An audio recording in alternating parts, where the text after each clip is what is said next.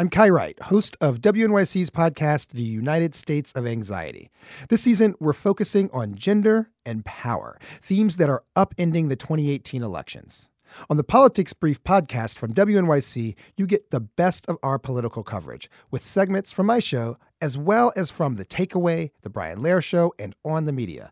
Plus, local reporting on New York and New Jersey races from our award-winning newsroom. Welcome to Politics Brief from WNYC.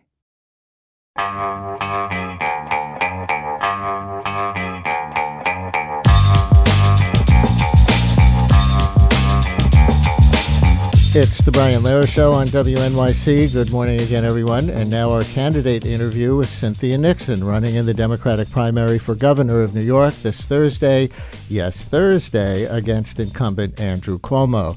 Ms. Nixon, we really appreciate you coming on when your time is so valuable 2 days before the vote. Welcome back to WNYC. Thank you, Brian. It's a pleasure to be here. And listeners, as with all our candidate interviews this primary season, Cynthia Nixon will take questions from you as well as me. Our phones are open at 212-433 WNYC 433-9692. This is not your electioneering moment, though, folks. We'll do that on Thursday. Questions for the candidate would be the most informative for your fellow listeners. So call in with questions for Cynthia Nixon at 212-433-9692. To begin on the latest news. The campaign headlines the last few days have been about this pro-Cuomo mailing from the state Democratic Party that everyone agrees is outrageous, even the governor, that calls you silent on the issue of anti-Semitism, that falsely says you support the boycott, divest, and sanction movement against Israel, and you oppose the public funding of yeshivas, a position I gather you have not taken.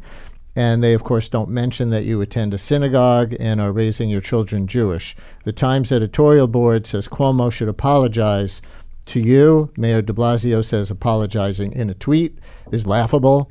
Has the governor apologized to you? The governor has not apologized, and what the governor has said has been woefully inadequate. He has said this was inappropriate and a mistake, but what he needs to come out and say is this is heinous, this is shameful, and this is categorically false. And the most important thing that he should do is to say that the accusations in this really hateful, fear-mongering mailer are completely baseless, and this is just the worst kind of dirty politics, and it doesn't escape my attention and many New Yorkers' attention that this was dropped on the eve of Rosh Hashanah when so many observant people. This is literally the last piece of media they will be receiving before tuning out for the holidays, and at a time when anti-Semitism is a real threat in this country and across the globe. It's the worst kind of fear-mongering for political ends, and I think Governor Cuomo needs to do a much better job setting the record straight, and I think we need to figure out exactly this is not a mistake. This is not like a typo. A lot of people were involved in concocting this and executing it and approving it, and we need better answers. I read that the state Democratic Party has offered to send out a mailer with a message of your choice as a corrective. Have you arranged for such a mailer? I wonder when that mailer would go out. Would it perhaps arrive the day after the election or perhaps next week? Could be email, right? I don't know. Yeah, it's so you're not disingenuous. You're not trying to take advantage of that offer in any way. We're speaking to them about it, but as you can imagine, we don't have a lot of faith after this really nasty, unprompted attack that anything they would do would actually have our best interests at heart. What would be your message on a last-minute mailer? My message on a last-minute mailer would be, Don't believe the lies about Cynthia Nixon, that I am fighting for a New York that works for all of us, for Jews, for Muslims, for African Americans, for Latinos, for people in the disability community, LGBT people, for everybody, that we need to have a New York that works for all of us. We have the ability to do it here. We're a very diverse, very progressive state, but we have a state government now that is in thrall to big money and corporations, and they're determining our policies rather than attacking the incredible inequality, the economic, the racial, the gender inequality that's swallowing our state whole. And you don't support BDS? I do not support BDS, nor have I ever. But I have to say, I do support people's ability, I don't support, as the ACLU does not, Governor Cuomo's attempt to create a blacklist of institutions and individuals that do support it, that he has tried to muffle and defund. So you're different on that policy point. That would be different. You would be softer on people who do support BDS as governor. I don't think it's a matter of being softer. I think it's a civil rights issue. I have my own opinion, which is that I have never been a supporter of BDS, but other people are entitled, and other institutions are entitled, if they think that's appropriate, to be there. One last thing on this. If Cuomo himself did not know of that language in advance, as he claims, they haven't identified the person or people who did approve it and fired them, as some people have called for. Do you have names to name or an appropriate remedy to recommend? I think that what we're seeing is the State Democratic Committee is taking the heat for this, as they should, but I think that we need to keep the heat on Andrew Cuomo. Andrew Cuomo controls the State Democratic Party. He always has. He's a micromanager. The idea that this went on without his approval is bogus, as the New York Times themselves have said. Cynthia Nixon, my guest on WNYC, for a candidate interview, and we'll get to your calls in a minute as she runs for the Democratic nomination for governor of New York. So the Times and Daily News have both endorsed Cuomo, and for some overlapping reasons. Let me give you the chance to talk back to these arguments, because they look like these are the ones you have to overcome. One is the experience question. Your values and priorities may be better than Cuomo's in a lot of people's eyes, but the Times says your lack of experience in government or management of any sort do not inspire confidence that you could overcome the old guard to fulfill your promise to run the state. Why should people think otherwise? So I'm certainly not an Albany insider, but if you look at the political experience that Andrew Cuomo has, he's very good at consolidating his own power, grabbing headlines and raising money, but it doesn't actually mean he's good at governing. Certainly you have only to look at the catastrophe that is the New York City subway, the decision after decision that he made to defund and divert funds for the New York City subway that's led to this very avoidable crisis. If you look at his woeful mismanagement of economic development, particularly upstate, hundreds of millions of dollars going into the pockets illegally of his top donors. His Joe Prococo, his chief aide, campaign manager, going to prison. His chief economic development czar, Alan Calieros, going to prison. If you look even just this weekend at what he did with the opening of the Mario Cuomo Bridge, this is not a governor who is actually good at governing. This is a governor who will open a bridge and put New Yorkers' lives at risk. So those critiques are right. So what I want to say is that I am somebody who is not an Albany insider, but has spent almost 2 decades fighting for LGBTQ equality, fighting for women's rights, and most especially fighting for better funding for New York public schools. To the point of the Times critique right there, what's the biggest organization you've ever run?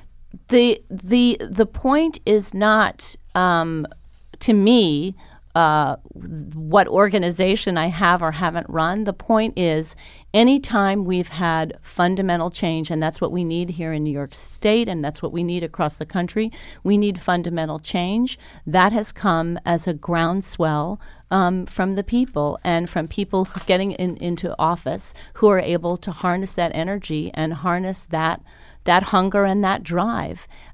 We've had a lot of people elected to office who have said they were going to clean up Albany, but unlike me, they have been taking corporate contributions. And so what we have is an unprecedented number of people running for office for the first time this year, because voters are so far ahead of where our party establishment leaders are. So coming into office, you have to understand the amount of what an earthquake it was when Alexandria Ocasio-Cortez unseated Joe Crowley. But she'll be one of 435 members of the House of Representatives. You are asking people to take a leap of faith with you who've never run anything to be governor of the huge state of New York. But for example, I will be a Democrat who will actually work with other Democrats, not like our current governor who has handed over power to the Republicans through the IDC.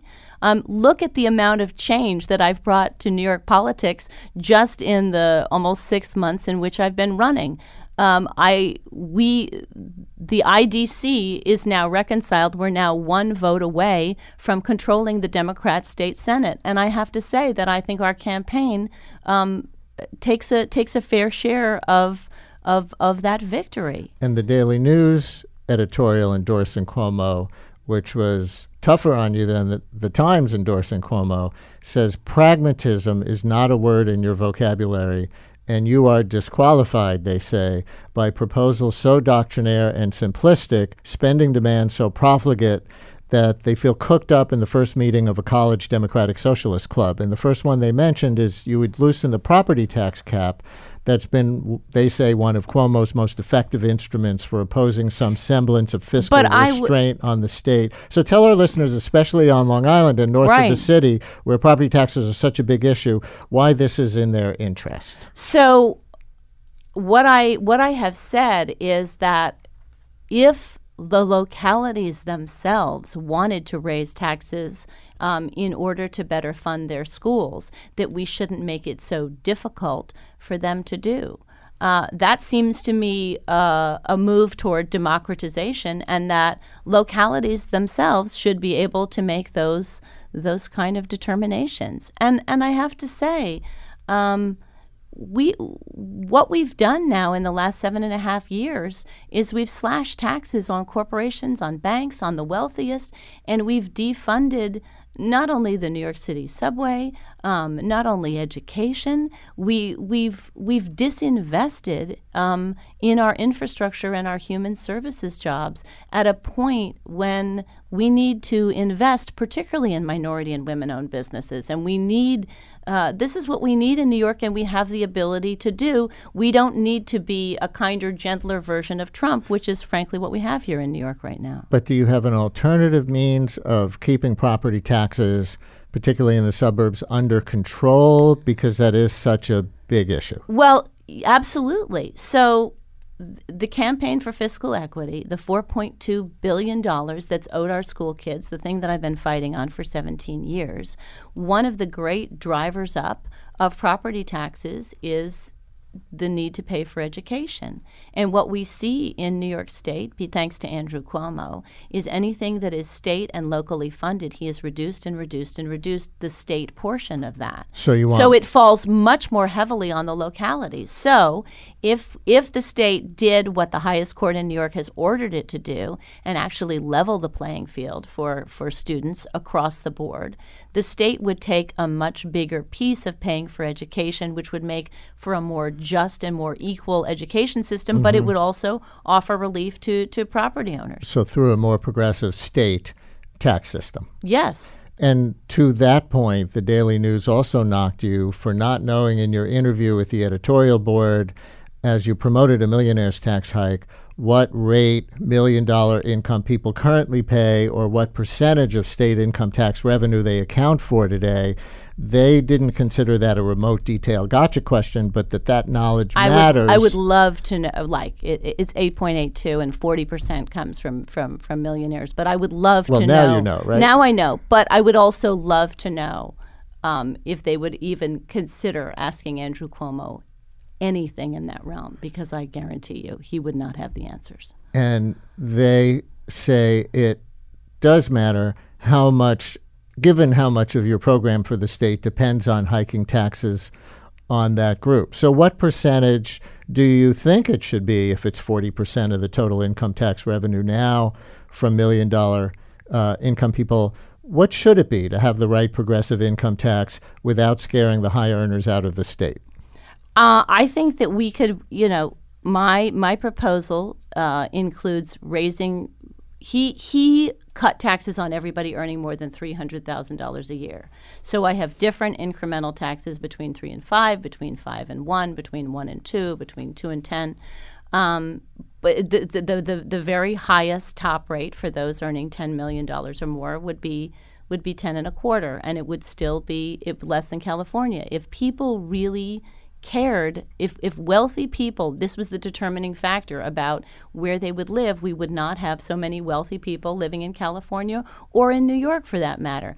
People with the wealth to determine where they live like to live where they in states like New York where it's a good place to live. And what we are doing by disinvesting in our schools and in our infrastructure is making New York a less and less and a more and more unequal place to live and a worse and worse place to do business by defunding transportation and defunding things like roads and clean water and sewage. You're listening to the Politics Brief podcast. We'll be right back after a break. Louisa in Morningside Heights. You're on WNYC with Cynthia Nixon. Hello, Louisa. Hi, thanks so much for taking my call. I wanted to start by thanking Ms. Nixon for running because I think you're awesome, and I am so close to voting for you.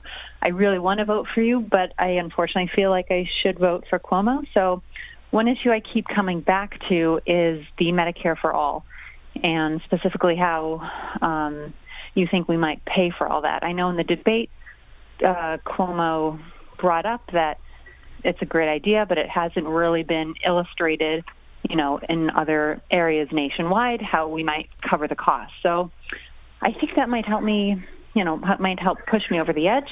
And I will take my call off the air just because I have a toddler who's okay. Thank you. Vocal. But thank you very much. All right. Another toddler makes their radio debut on the Brian Lehrer Show. Ms. Nixon, how do you answer a question? So what I want to say is there are a number of states that have tried and come close and haven't quite gotten there. And we're not even trying in New York State. We have the New York Health Act. It's passed the Assembly multiple times. We're one co-sponsor away in the Senate. The fact of the matter is, yes, it would be very expensive to implement, but we would save tens and tens of billions of dollars once we enacted it.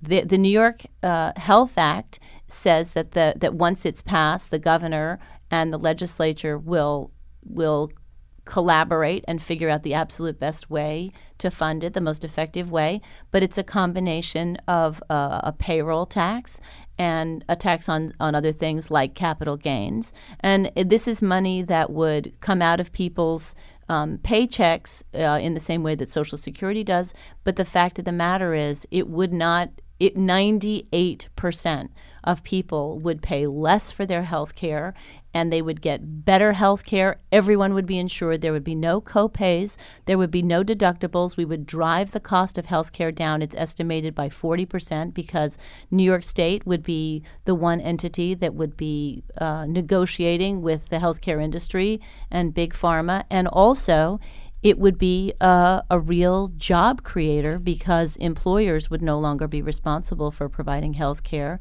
And it's estimated that this would create 200,000 new jobs. It's win-win. It's not something that's easily accomplished in 1 year or 2 years, but it's something that New York has to make a priority and fight for rather than, as Andrew Cuomo suggested at the debate, leaving it up to the federal government. This is something that we need, as with marriage equality, we need to show how it can work in a number of states and that the sky doesn't fall, and that's how we're going to get it finally on the federal level. Well, Cuomo's argument is that other states that have tried, like Vermont, have failed because it's too hard to make the math work just with the number of people at a state level. And I realize New York has a lot more people than Vermont.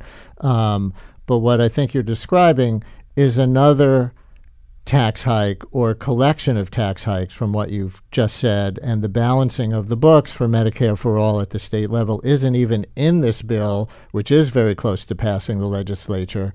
So you talked about the millionaires' tax hike before.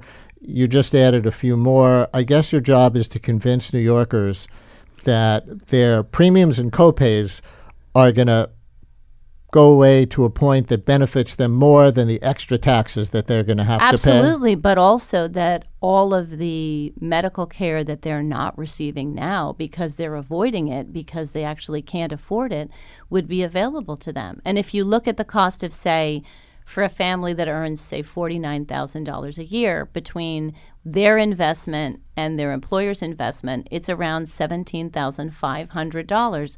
Once you would enact the New York Health Act, it would a combination of cost of about $3,200. It's almost a sixth of the price, and I believe the individual contribution would be like $600. It's an enormous savings to them for obviously health care that is substantively better.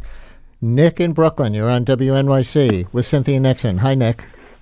Hi. I was just calling to see if Ms. Nixon has a good plan, a good solid plan to fix the subways. I feel like if you can fix the subways or even have a great plan to do so, you will have the votes of everyone in the city.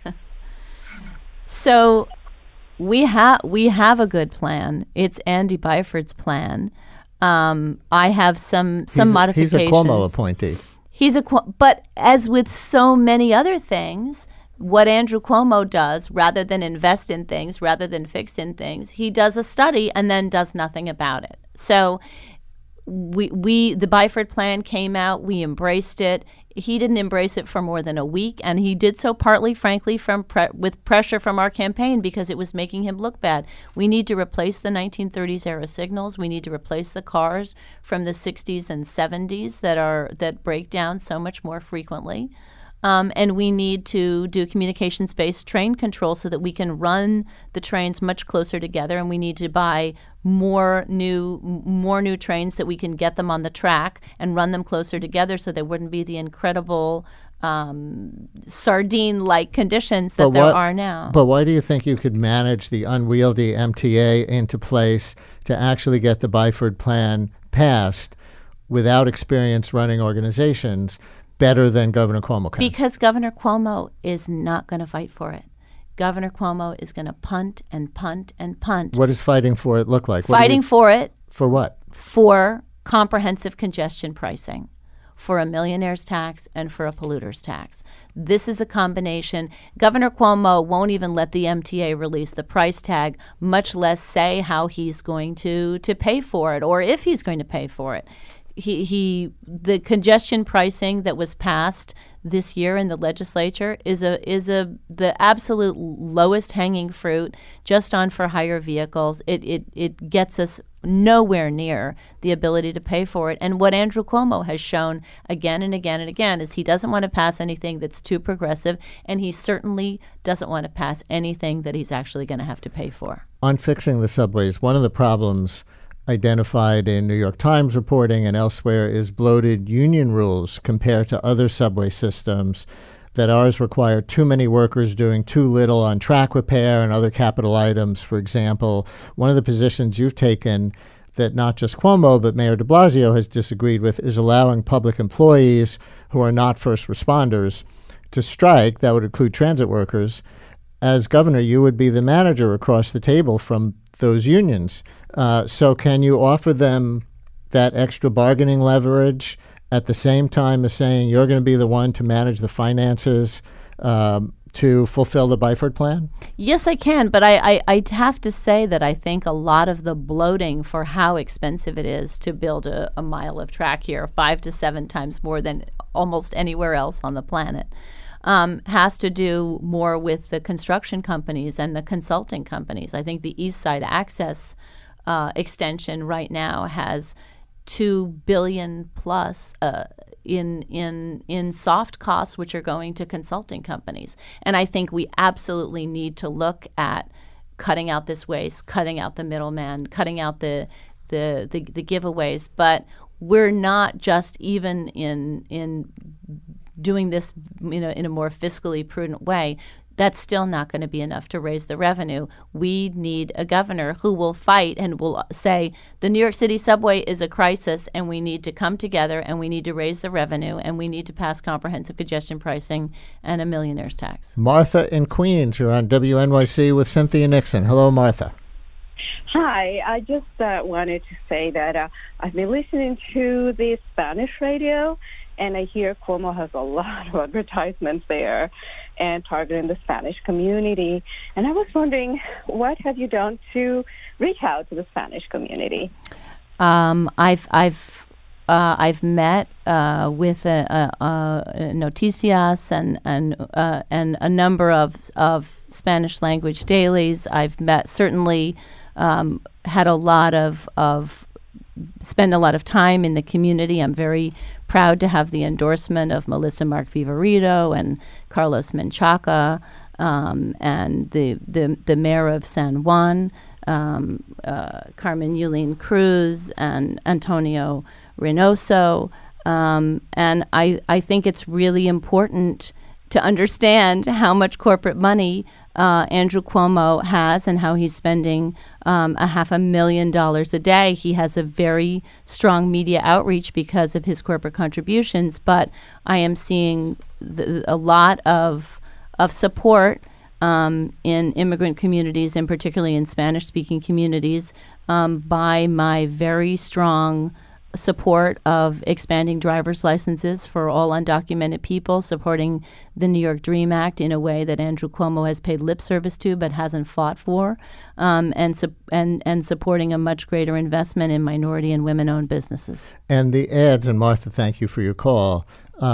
It's so one-sided. You know, you couldn't watch the TV run-up to your debate against the governor because you were in it, but I saw on Channel 2 there were 3 commercials in a row, the last things that ran before the debate, that were for Cuomo or his running mate. Right. And obviously none. Right. So he's raised $36 million, and I think it's worth noting that 0.1% of that have come in small dollar donations from regular people. So here's my question. In the Attorney General primary debate last week, I asked Letitia James about her fundraising from questionable sources like landlords when she's supposed to be a watchdog of the real estate industry.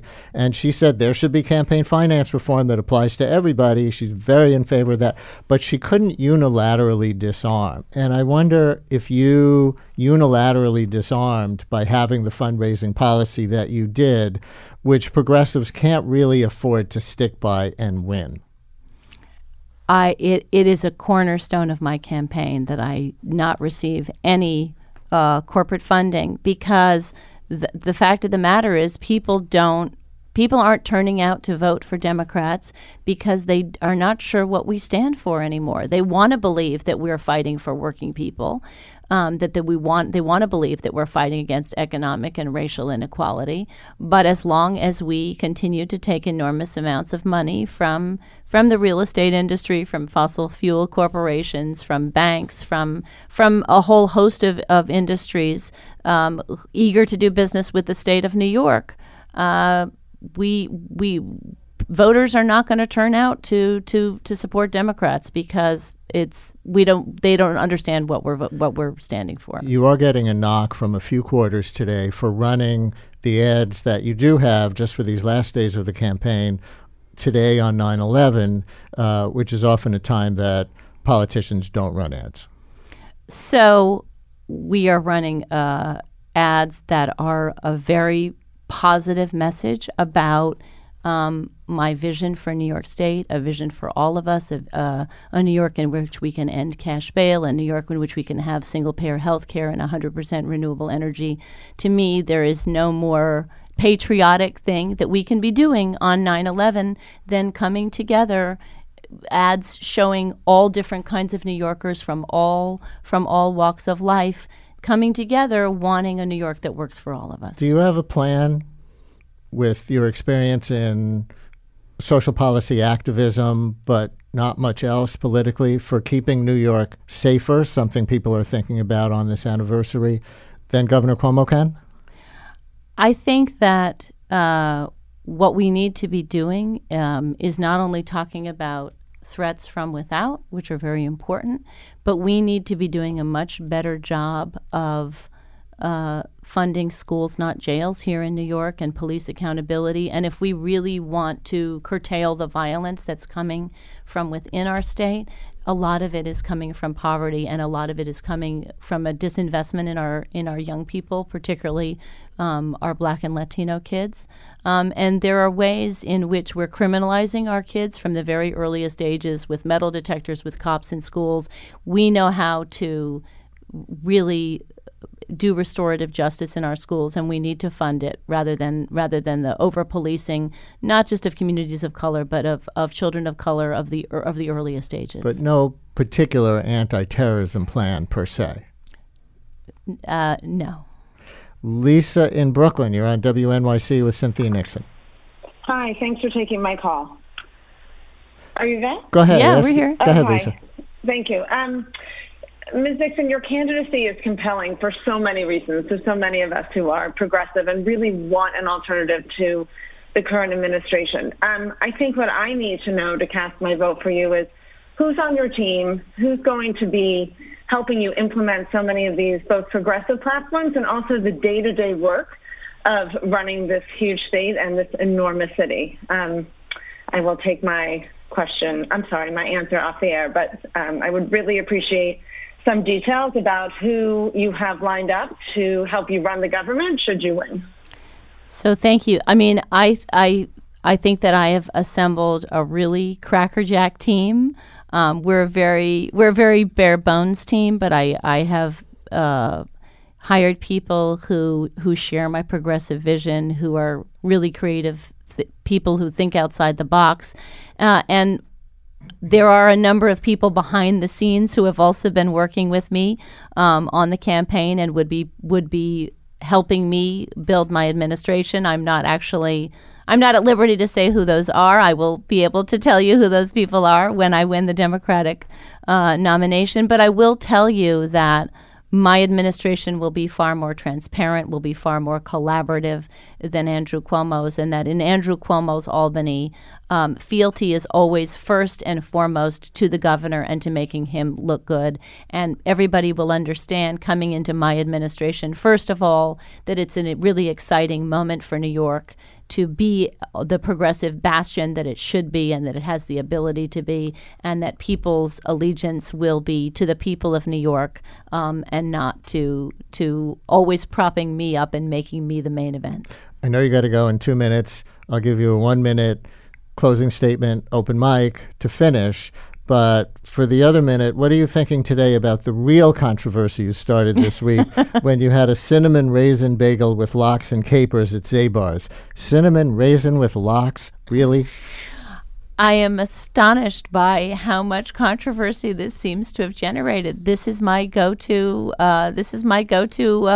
Bagel lox combo. This sweet and the salty is really delicious. And don't knock it if you haven't tried it.